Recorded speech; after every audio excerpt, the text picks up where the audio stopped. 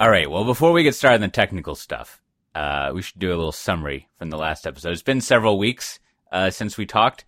Now I was just saying before we were recording, I've been writing up a lot of this stuff, and I'm like very unsatisfied with where I've come with it. But I think I figured out this morning when it's raining around here and my son is sick.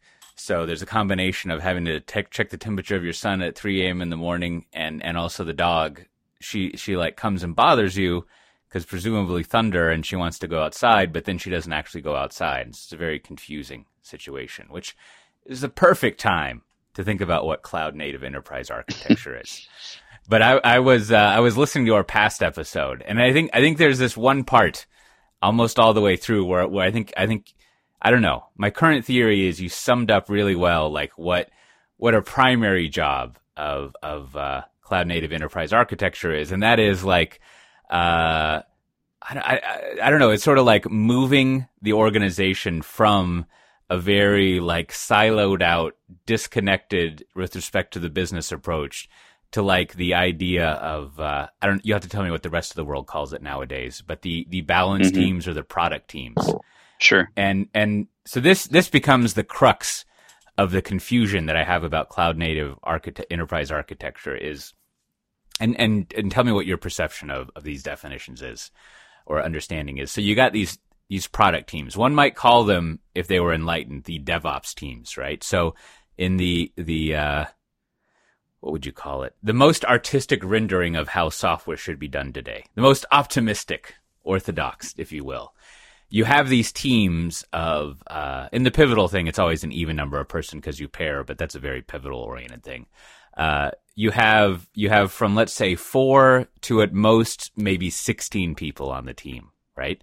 And in DevOpsy fashion, you've got developers and developing skills, but you've got developers and people who are operation centric, designers. You'll have a PM, which either stands for product manager or program manager, who knows? But they're sort of like the manifestation of the business's interest. If you go all the way back to XP, there's this idea that the business is sitting with you and helping prioritize and understand the stories. And if you just had a business person with you who understood what was going on, it would be very efficient, and you could kind of get rid of all these chains of, like the guy from Office Space. I take the requirements from the business to the developers. Anyhow, so you have these product teams that basically know everything about what should be implemented, and they're deploying on a highly automated platform, so they don't have to worry about this stuff. And this is the crux of the problem, is like, well, you've got all the knowledge and the skills you needed to successfully help the business do whatever they want for that one application. And it's sort of like, so why do you need an enterprise architect? And so in one view, what we were talking about last episode, it's sort of like the enterprise architect as change manager to like go in and help fix an organization that does not work in that highly orthodox way of operating, which makes total sense, right? And for those who haven't memorized or just reviewed a transcript of our last episode, like I have, we kind of start off talking about how I have this what would you call it, a scenario where I'm like, so Matt, you get hired to go fix an organization because they're going to do the machine learning, Bitcoining, Watson IoT initiative that's going to save their bacon. And they have no idea what's going on. So you're like, the first thing I'm going to go do is understand how the business functions and what they do. And then I'm going to go see what capabilities IT is doing and also how IT is organized to deliver on this idea that the best way to succeed in business with software is to like rapidly iterate and have these DevOpsy teams focus on design, if you will. And I'm mixing together a lot of our words, not just you saying that. So an enterprise architect could come in, cloud native enterprise architect, and transition everyone over to that team state. And then the question becomes, so has the enterprise architect just fired themselves? Right? And I don't know. I guess that gap between this highly idolized notion of you've got these, let's say, 200 product teams, all having an embedded business person, understanding what the business needs them to do, not having to worry so much about the infrastructure underneath because they're working on a good automated cloud platform. So there's that notion. but I feel like there's probably an enterprise architect in there still, or I don't know, maybe not. Like, and here, let me round myself up. Because this is just me, sort of Woody Allen style unloading to my therapist who just nods, writes things down. So I've been reading more stuff, right? And even stuff I've written up is like centered on this, like mapping out your business and there's this book, Continuous Architecture, and it ad nauseum goes over all these hipstery ways of basically describing requirements and prioritizing them.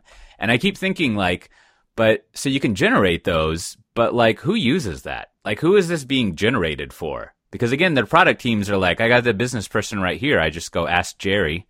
That's a comfortably non-gendered name. I just go ask Jerry, like, what it is we should be doing this time, and they tell us.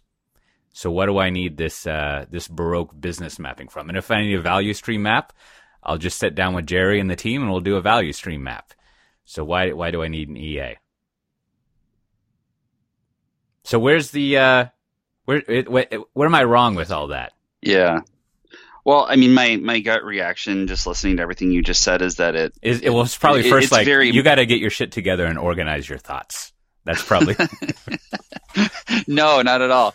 I think it's in one of the first words you said, which was I can't remember if it was idealistic or optimistic or what the word was, but I think at the end of the day, what you're describing is some perfectly realized idealized state that most companies, particularly enterprises, as they're beginning this journey, they're nowhere near this end state where they've got the fully automated, fully awesome platform happening underneath their applications, and their applications look nothing like well-defined, domain-specific microservices with great contracts and everything else around them to ensure that when they make a change that they don't destroy, the whole other, universe or constellation of microservices around them. Yeah.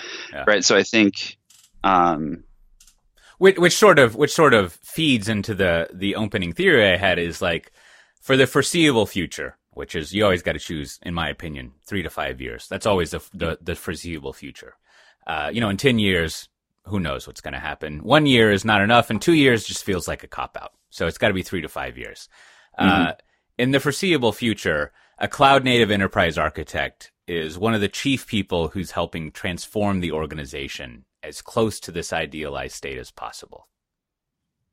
I would say so. I'd say if you think of transformation, not even in like a technology specific sense, but in a more general sense, I think what you see in enterprises as they go through, air quotes transformations is that there's always this component of organizational change management.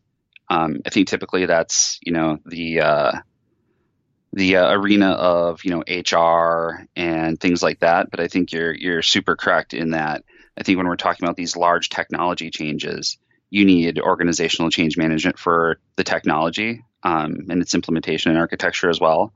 And I think that's absolutely a perfect spot for enterprise architects to fit in and really continue to drive relevancy and value as organizations go through these large technical changes, of which cloud native and microservices and all that. I mean, that's just the current flavor du jour, right? Like you said, in 3 to 5 years, it'll be something else.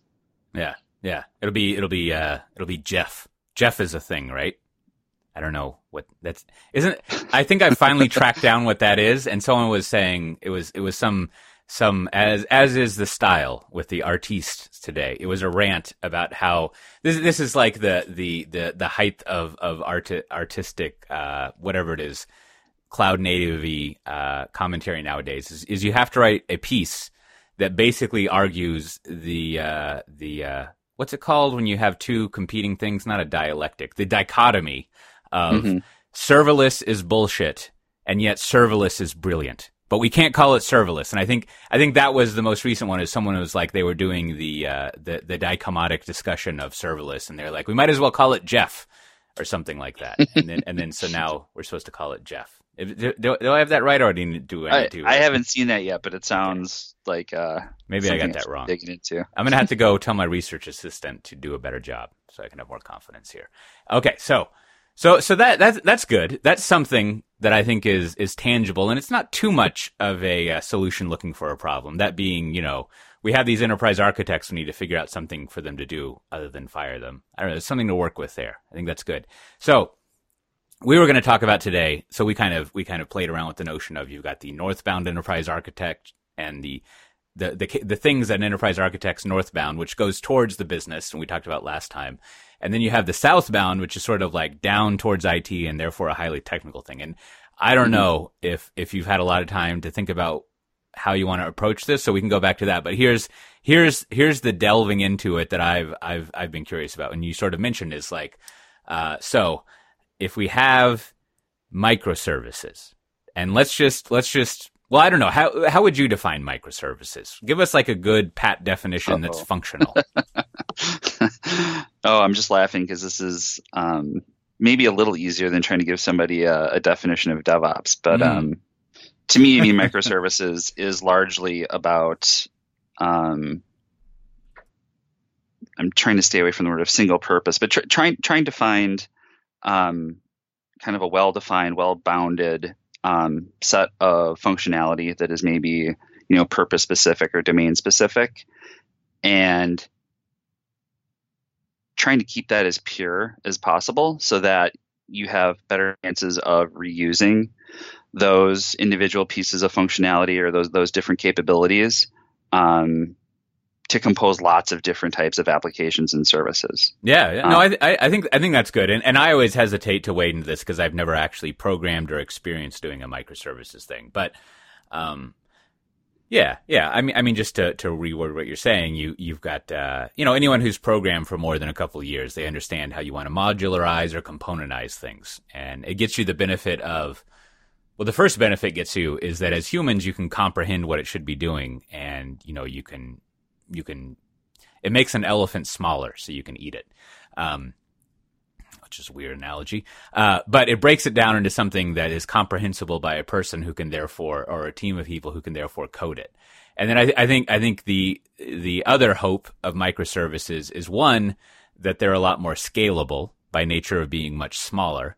And they're also scalable in the sense of being easier to, let's say, innovate, to be charitable. They're easier to evolve because they're smaller. This is a trick, I think, of a lot of cloud think, is they talk about scalability and being able to evolve something. And the trick is, as with all good tricks in computer programming, doing a lot less than you initially think you would. So the smaller the unit of work you're doing, the better it is as far as scalability and agility of being able to add features. But I think there's a good discussion of it. I mean, we won't go into it too much, but there's a good discussion I listened to this weekend in the Women in Tech podcast, and I forget her name. I barely know what your name is. I'm not good with names, but I have to go look up how to spell your name every time because I'm like, man, that is such like an easy, pretty awesome last name that surely it's not spelled how I think it is. But anyways, so there's a good episode there with someone from Capital One, and she gives a couple of examples of good microservices and how you size them up and everything. But the idea of a microservice is basically, I'm talking way too much here, but it's basically like let's have a small API endpoint that backs a small amount of functionality that basically evolves on its own, and it's just a component, a service that you'll have, but its small size is what's important. It's not like a gigantic big thing. So, anyways, right. And what we're going to do is have like hundreds of these microservices, and they're going to be mashed up together into the various applications that we have. Fair enough. Totally agree. I was just going to try to use a clever analogy with like Unix commands and how.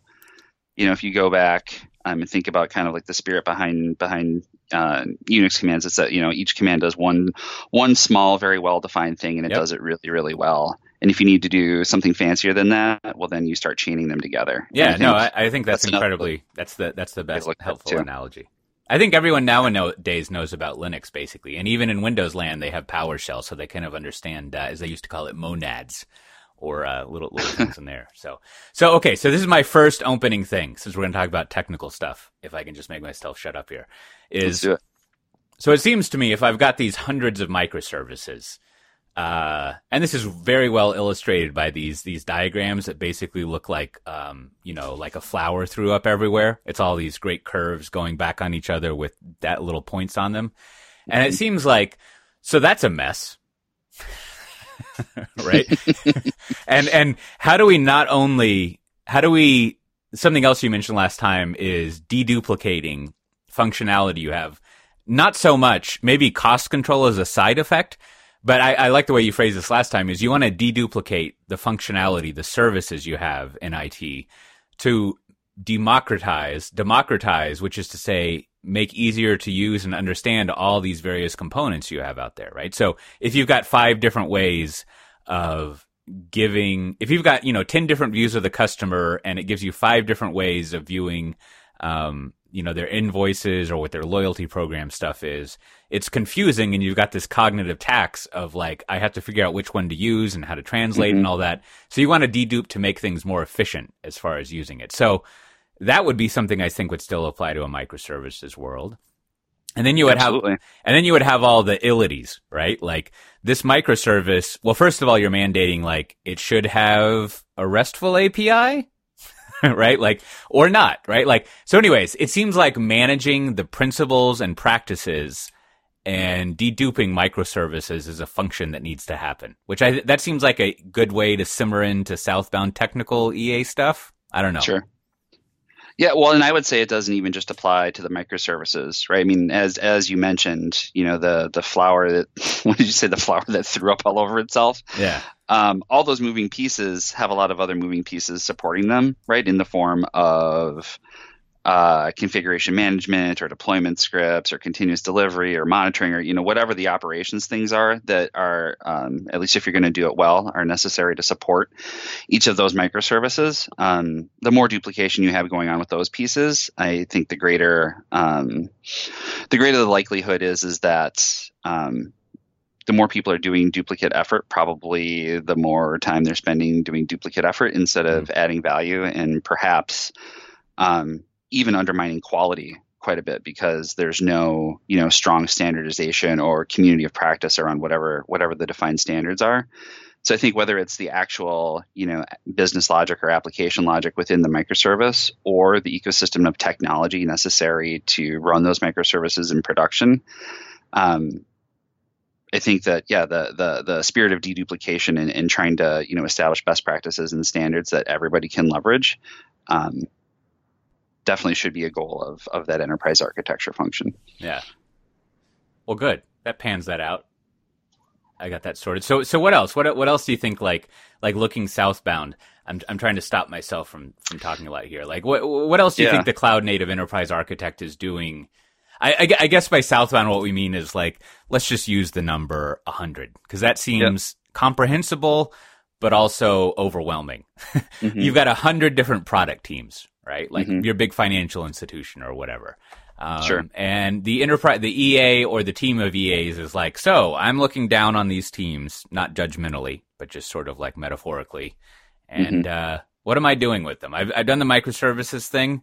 I'm making sure that they're deduping functionality. And maybe I've specified this is what I don't know, but what else? What are they doing?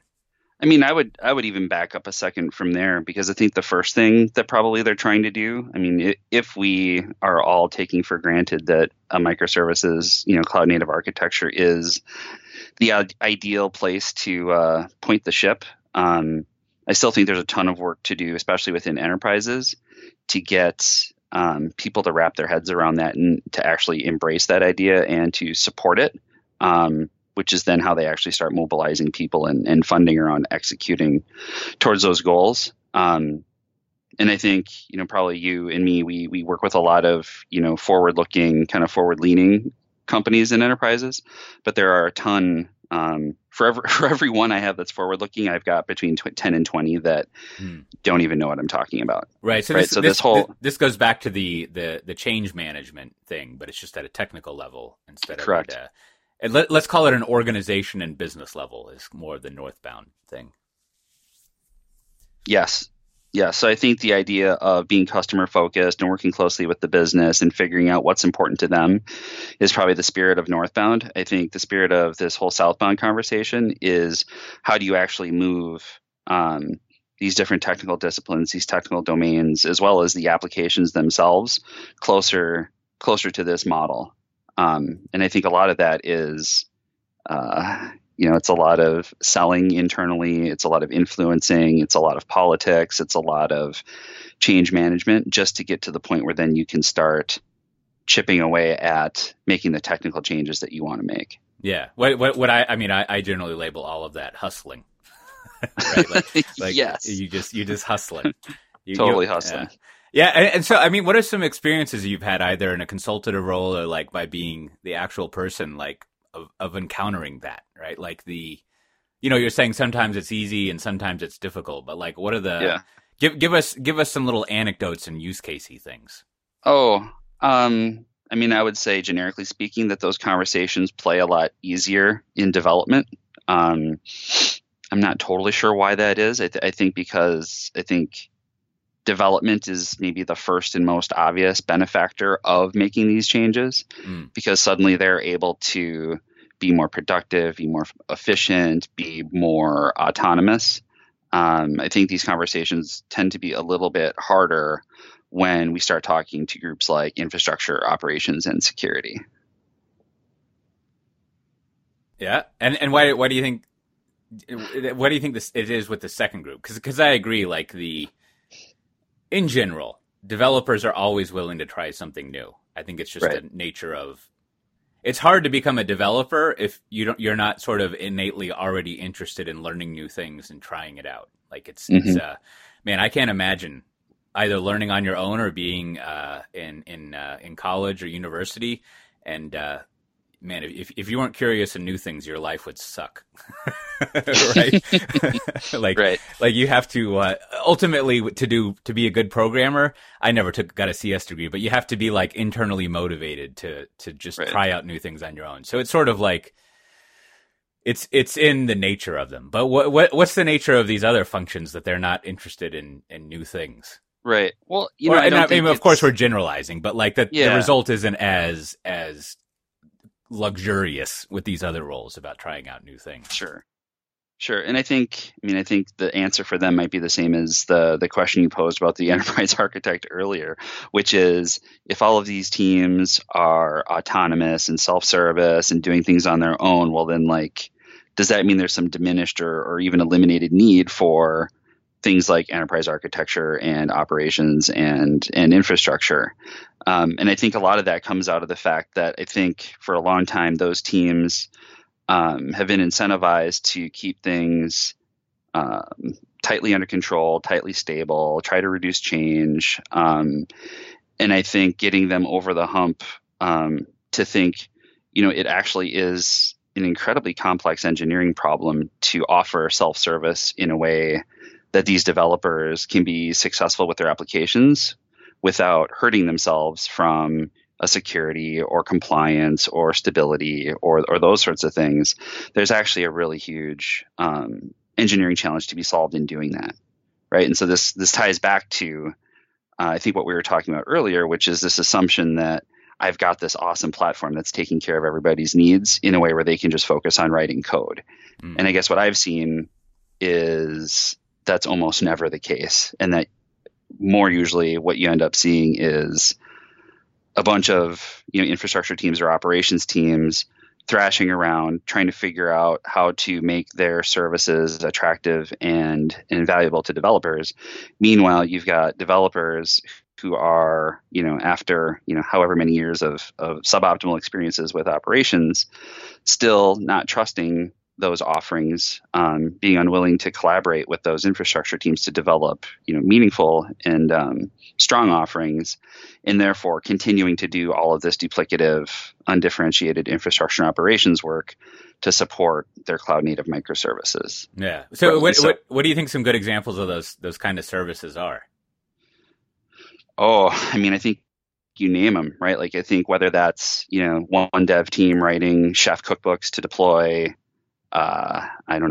Java applications running on Tomcat or deploying Cassandra databases or whatever have you, right? You'll have one team that's like kind of hacked it together using Chef. You've got another team that might be using Ansible. You might have another team that's using, the enterprise standard, which I don't know, what would that be? Maybe VMware, like vRealize automation.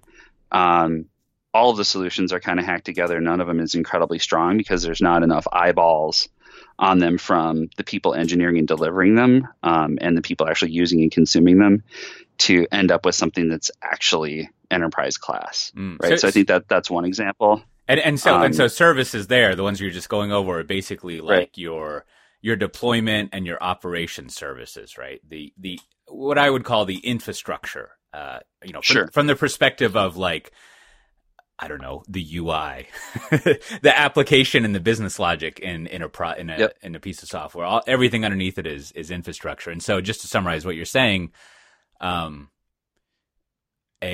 not so good habit is everyone's doing something different as far as how they both define and then operate, and then also how they define their infrastructure, how they operate their infrastructure, and how they configure everything so their software can run on the infrastructure.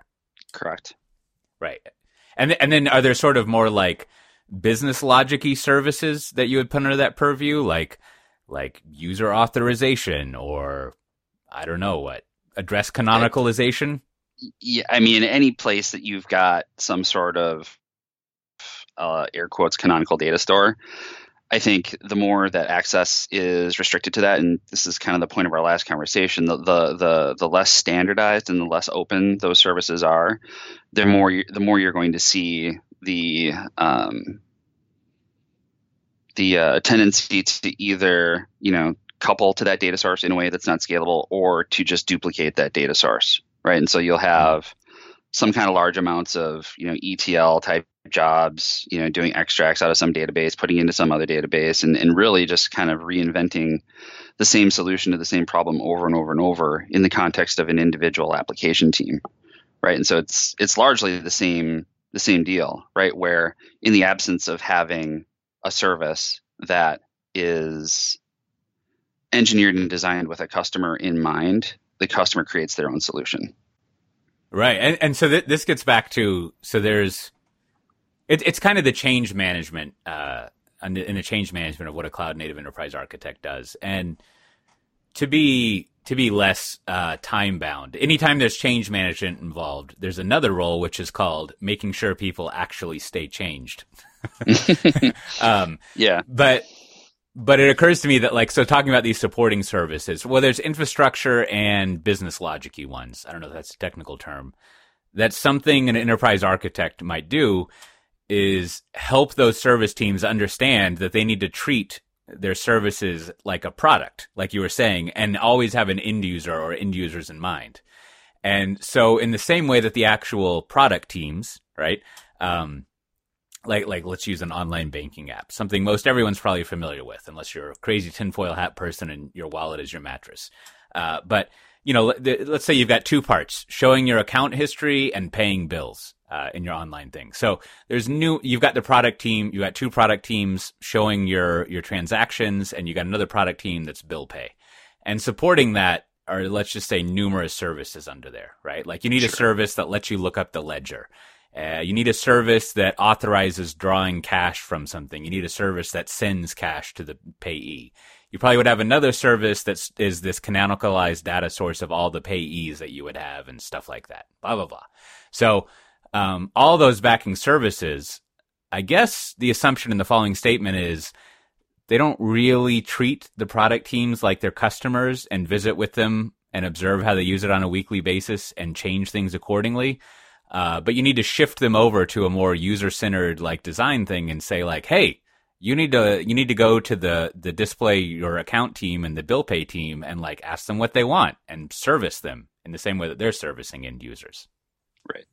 And so I mean, I think whether it's an application team or an infrastructure team or security team, I think getting that mental model of being, of service is a huge challenge, right? And that's whether it's, user-centered design or service-oriented architecture, to use the phrase. I think that's a big mental shift for maybe not so much developers, but I think for everybody else, it's huge. Yeah. And do you have, once again, do you have any positive or negative examples of that from your illustrious history? Yeah, I mean, there's the team that I've got good and bad examples, obviously. Yeah, those are the best. Yeah, I mean, I think the reason that I beat this drum so loudly now is that when I was a director of cloud engineering, which is really to say cloud platform engineering, sort of more of the ops and infrastructure side, for a large Fortune 50 retailer for a number of years.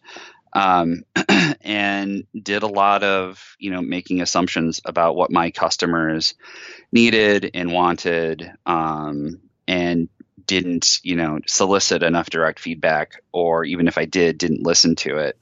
And ended up creating a lot of really great technology that, from a pure engineering perspective was pretty amazing, for migrating the entire internet-facing e-commerce website to AWS, and did that over the course of a couple of years.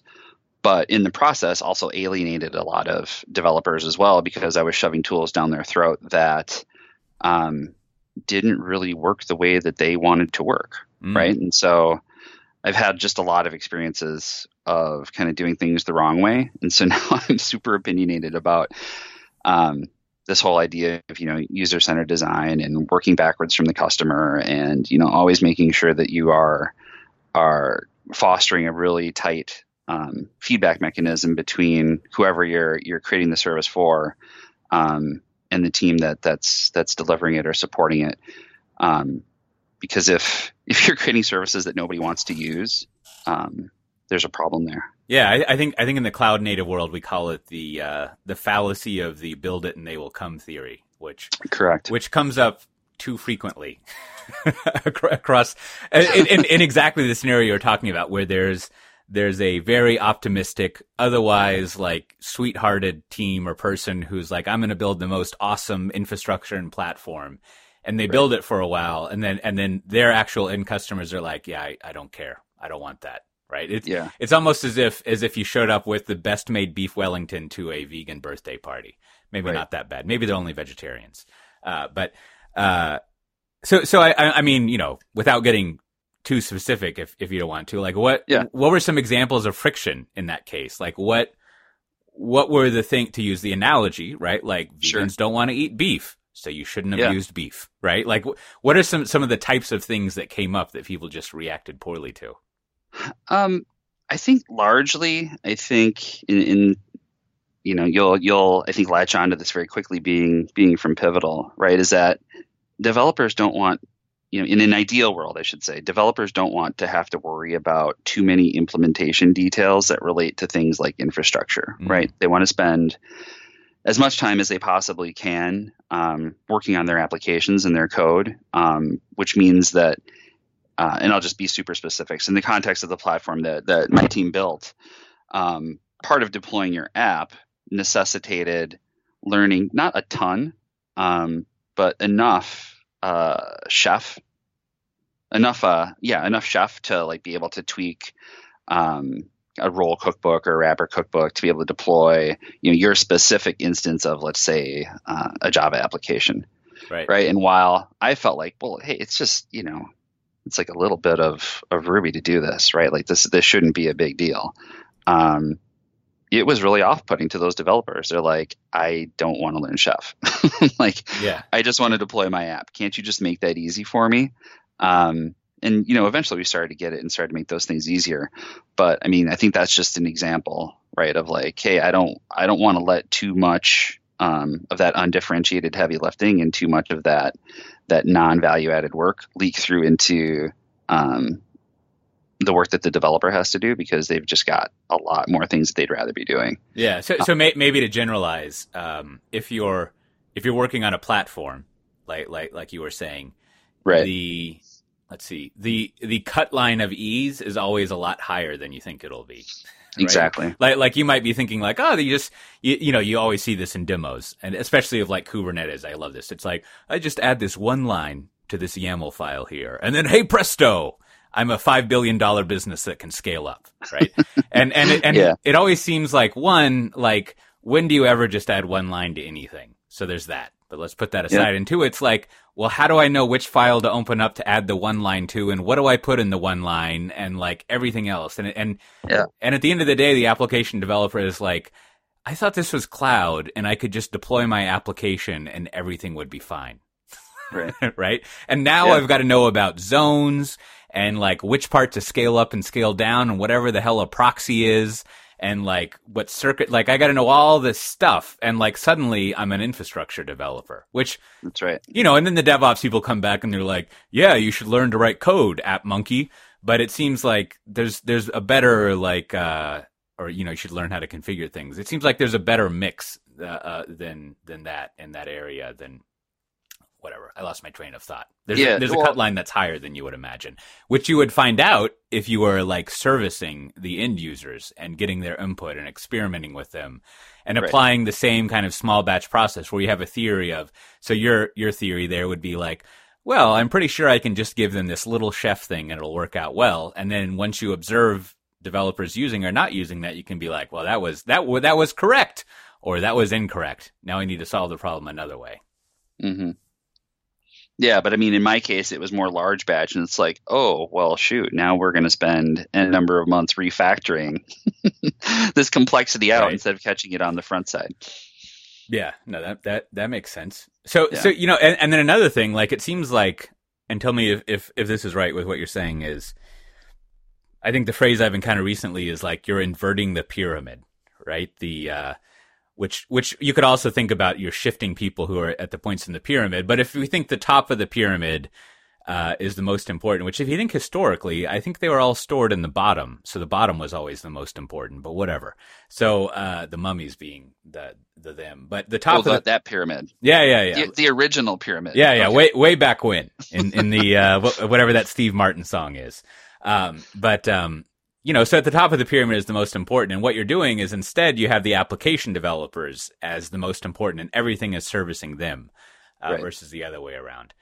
Anyhow, so then also delving into this, I mean, here's another question that I had is, it's kind of a two-part question. So one, if we're doing, let's do the first part. So let's assume, and maybe we'll get to this next, that once you're in the product team, you can't really dictate what's going on in the product team. Like they dictate their own thing. And I think there's a turns out that we can get to after that. Like it turns out you have to specify their process and how they do their stuff. But so let's say coordinating between all the different product teams, and we'll just say microservices, right? And also the platform that you're using. It seems like there is some enterprise architecture, right? To distinguish from the role, where you're basically saying, when it comes to how all these different teams coordinate and interact with each other, we're going to dictate what that looks like. Like, you have to follow a microservices architecture. You're going to need to have endpoints that look like this. You will run it on this type of infrastructure. I mean, do you think, in your experience, has that panned out to be the case, or is it more chaotic? No, I think that's a good way of restating what I've been trying to state, right? It's that, yeah, to your point, the application logic itself, probably the technologies that they're using inside of their microservice to create the application. I think that can be left to the devices and the strengths of the team. And I think that's really the difference between, you know, what we see in startups versus enterprises, is that enterprises have like this huge scaling factor where instead of having, you know, 2 or 3 microservices, maybe we've got thousands. And with each of those thousands of microservices, I may have a team associated with it. Right. And without having really well-defined conventions and standards and protocols for how those services talk to each other, as well as how do you actually, you know, deploy and lifecycle and maintain those services non-disruptively, it tends to descend into chaos rather quickly. Yeah. And so what do those definitions look like, or those practices and conventions and standards? Yeah. So, I mean, I think you have to take it at each layer of the stack, right? Like, I think, you know, this is probably clear to you by now, but I'm coming from a pretty long infrastructure history, so I tend to start building up from the bottom when I'm talking about these things. But I think really having strong standards around config management in infrastructure as code, I think is really important, just so that you get a lot of the variety and heterogeneity out of the environment at that level. I think having standardized ideas around things like monitoring and logging and deployments and even your continuous integration and continuous delivery technology. I think there's just not a ton of value in a lot of those things that I would say are almost like commodity functions. Everybody needs them, but like they're not super differentiating in and of themselves.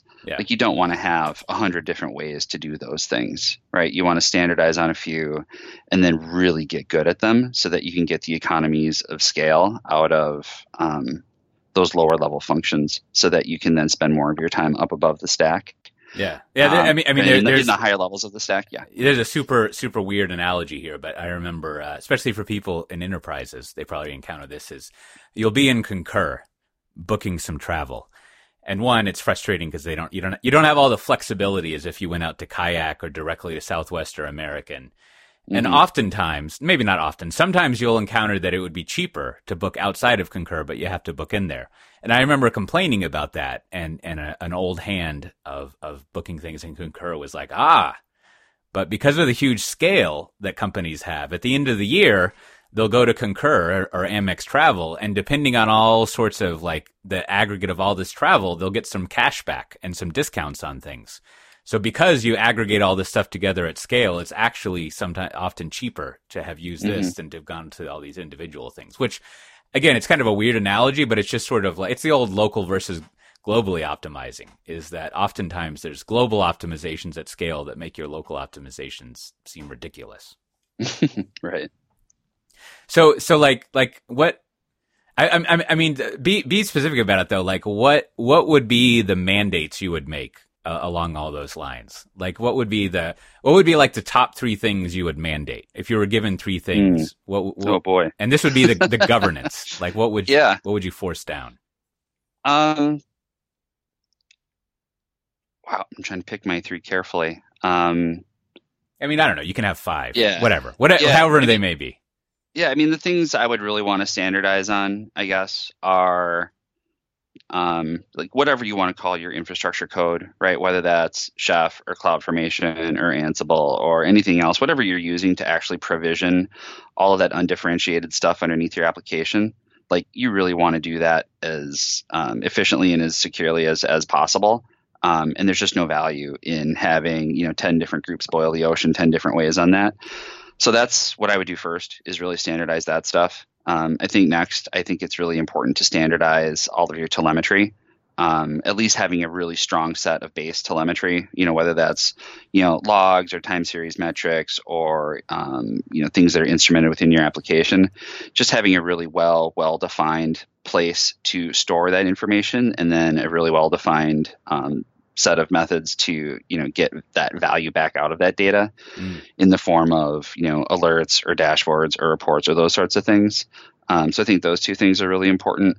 I think it's super important whether you're on AWS or Cloud Foundry or VMware or whatever, is just having all of your security standards, whatever those may be, automated and codified as much as possible, to give these application teams the best fighting chance they have at being compliant and secure without having to figure out all of that stuff themselves.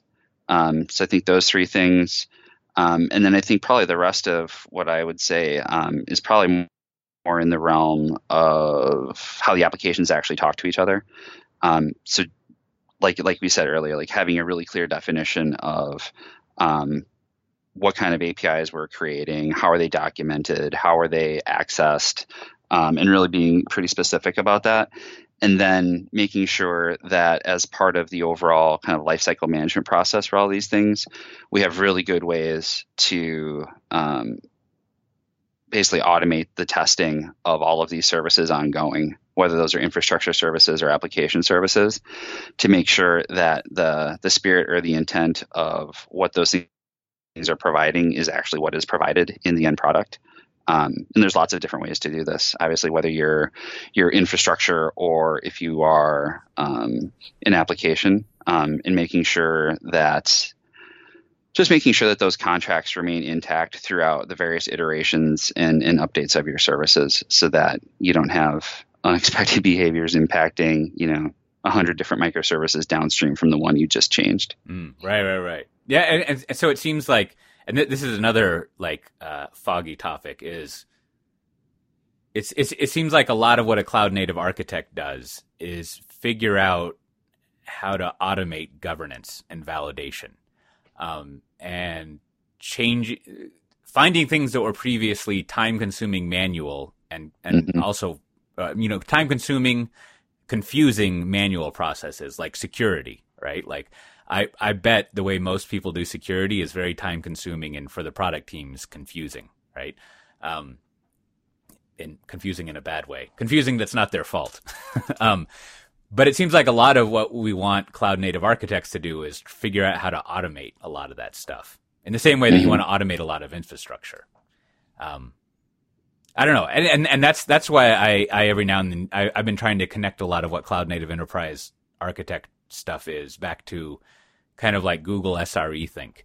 Because it seems like one of the chief mandates of a Google SRE is automate that shit, right? Like you need to automate that as much as possible. And if you find something that's being done manually, see rule 1. It's just like automate pretty much everything, which seems like a different thing for an enterprise architect to emphasize. Well, and I would even nuance that a little bit in saying that I think that maybe another part of it is figuring out where not to do those things, right? Because there's going to be some huge part of the portfolio we're doing all of this cloud native fancy microservices and automation stuff.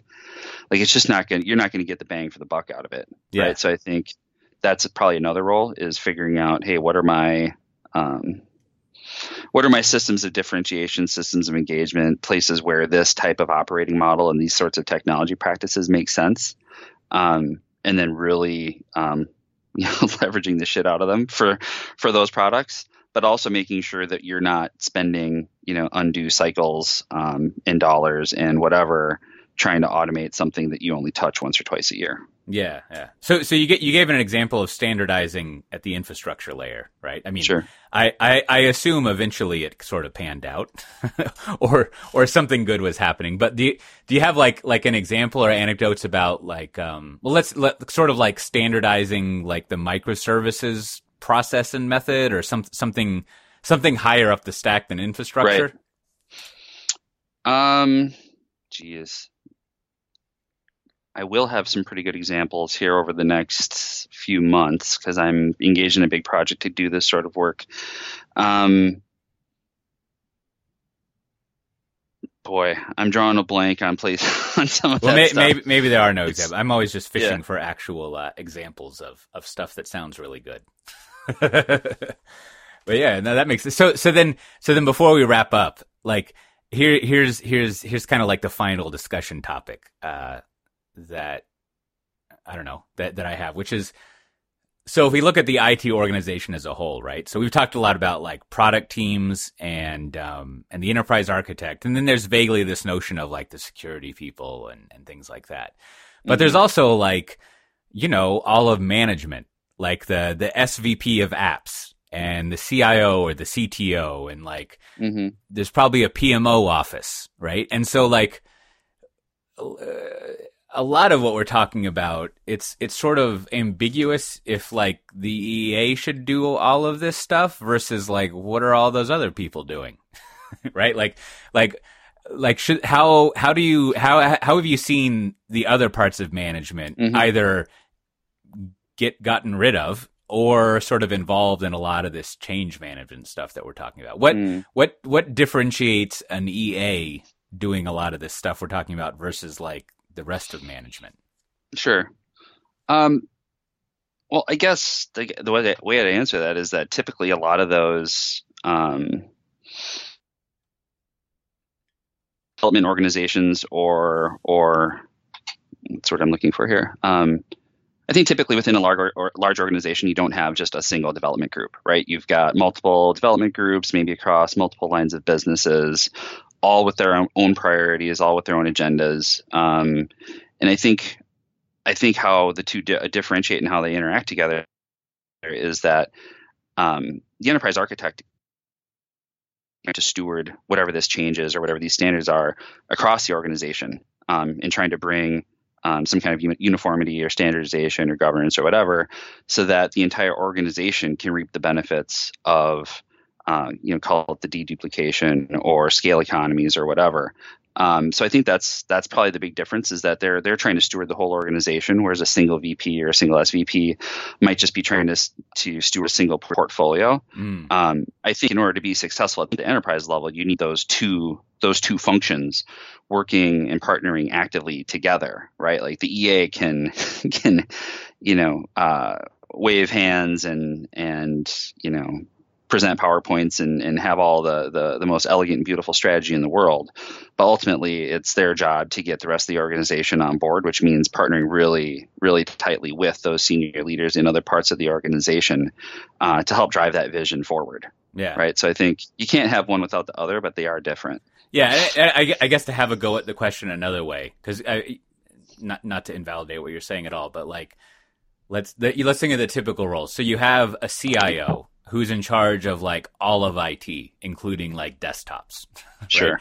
So, and then they have so the CIO is not the right person to do all of this change management, right? Obviously, they're interested in it happening and helping out where they can, but they also got to make sure that they're transitioning from using BlackBerries to iPhones or whatever. Like they got a whole bunch of other stuff going on. Right. Then you might have let's call the VP of applications. And this would be the person who is in charge of all the custom written software, right? And like on their team or some EAs or something, like I guess that's more of where the question is like, what's the Venn diagram of what the VP of apps does versus like an EA function does? Because it seems like they're kind of similar. I mean, I guess to me, I think they're both doing strategy, but I think the SVP is doing more execution, right? Like, if I had to just put it pretty simply, I think a lot of what the EA is doing is a lot of strategy and research and architecture and all those sorts of things, which to me is generically strategy, and then trying to influence the other parts of the organization to do execution. Yeah, no, that makes sense. So the EA function is more like saying what should be done, specifying strategy, whereas the VP is sort of like goes out and makes sure it happens, and numerous operational things and finance, right, and all of that sort of stuff. That makes sense. Yeah, and I guess the other thing I put is that I don't think the EA role, and we touched on this last time, like I don't think it's purely strategy. I think it's also working with a lot of those groups to figure out how to enable the changes that they're strategizing about, for lack of a better word. Yeah. And like I said, that can be in the form of influencing those leaders. It can also be, and we haven't really talked about this at all, is like trying to figure out how do you actually scale this change management piece so that the whole organization gets on board, gets the skills they need, gets the training they need, gets the support they need, et cetera, to actually successfully make it through the change, right? Like, so like if we've talked about kind of like the business perspective on the first show, and this is trying to get more into the tech, there's also this whole, I think, just like people change thing that has to come into play as well. And I think that's also a quintessential part of that role. Yeah. Okay. Well, let me try to sum up a lot here, because I think it's always good to try to like state the truth of a matter in order to figure out what it is, and then we can wrap up. Which is, if you still have time, which is, so what a cloud native enterprise architect does is, the assumption first is that with the custom written software a business has, they would like to have a user centric approach to software. They want to apply a small batch thing where like each of the product teams has this balanced team notion of all the roles they need, and they just focus on like doing bill pay really well. And every week they're releasing something to production and studying if the theory they had like improves bill pay for people, right? Like one theory might be people pay multiple bills a month, so we should have a screen that lists editable fields of all the bills that they could pay. And maybe that's good, maybe that's bad, I don't know, right? I'm just making something up. So you have these product teams. And the way you're going to enable those product teams is basically to automate a whole lot of stuff so they don't have to write chef scripts. And in order to do that, you're going to have some sort of highly standardized, centralized might just be metaphoric, but you're going to have a standardized platform or infrastructure in place. And then further, the only sort of architectural thing, as overloaded as this term is you're going to try to follow a microservices way of doing things, which goes back to what we were saying. One of the chief characteristics of this, never mind the sizing, is the team writing this service is treating the product teams like their users, and on a small batch cycle trying to increase the usability of the service that they have. Now, I think another thing that we didn't talk about at all is in the same way that you standardize on a platform, and you might consider this part of the platform, is you want to standardize on a build pipeline. You want to have one way to build and deploy and operate basically the software that you have, because that gets to the third goal, which is like every time we have a duplicative way of doing something, that makes us less efficient and makes our software worse. So we don't want to have a bunch of different build pipelines. We don't want to have a bunch of different telemetry. We don't want to have a bunch of different infrastructure. We don't want to have a bunch of different ways of doing APIs and integrating amongst components. So that's kind of like the view of where we want to get to. I mean, does that all sound good? I think it sounds pretty good. I think I'd say one. I think what we're really saying there is that this product model, like this customer focused product model, isn't just for applications. Right. It's also for infrastructure services, operations services, security services, et cetera. And so I guess that's just what I would say is that the product model should be ubiquitous throughout IT. It's not just for the business and development. And I think in addition to that, I would say that I wouldn't pursue standardization to the detriment of usability and customer satisfaction, right? Sure. Like if the service you're offering isn't working, then you might have to add another service or change the service, or maybe you have to have 3 versions of one service to satisfy the 3 different kinds of customers that you have. I think the thing is that while we want to minimize variation, the thing we always want to be focused on is making sure that we're satisfying the customer, whether that's a human in development, a human who's our actual customer, or even like another API or service who's consuming our service. Right. I mean, you might say only allow as much variation as is absolutely needed.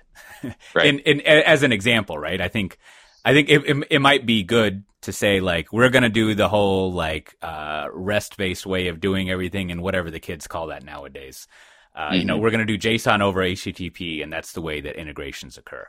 And maybe you're in some sort of industrial thing, and it's like that's really inefficient if I'm doing like car stuff or factory things. So could we use like this highly optimized message bus thing instead, or event-based things? And you could say like, sure, we'll do that, right? Like we'll have this variation of the various services interacting with each other that, again, because we're taking a user-centric view, like that's not working for the user. So we need to have a different standard in that respect, right. which makes total sense. So then we have this sort of in-state painted out, which I don't think is too idealistic. I mean, it is kind of idealistic, but it's not like over the top crazy, at least.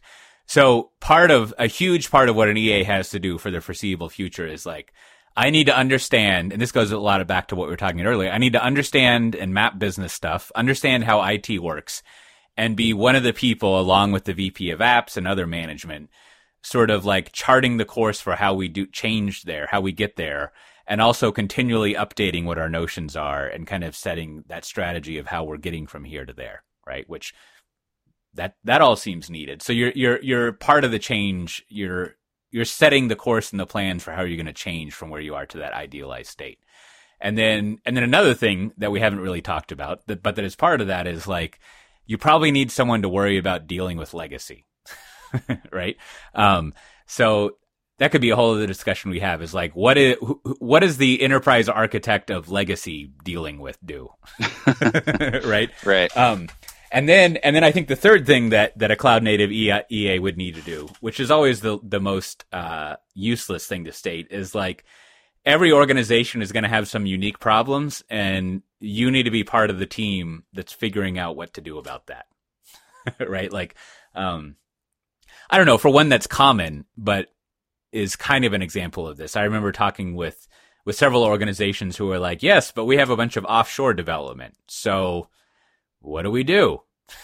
Right? Like, we use a lot of offshore developers, and how do we, they're like 18 hours, they're on the opposite side of the world, and like, how do we coordinate with them, and what do we do?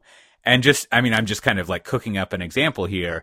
It seems like something an EA might advise in is like, well, why don't you make sure that those various teams are very decoupled, and they're like, they do one microservice, or they do different microservices, so you don't really have to coordinate with them very frequently. Right. But I'm sure there's a whole bunch of other, issues that come up as well. Yeah.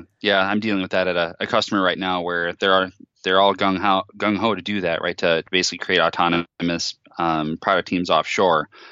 The problem there is that, well, now the product owner or the business only exists onshore, so it can all sorts of weird things can kind of derail that, but they're moving in the right direction.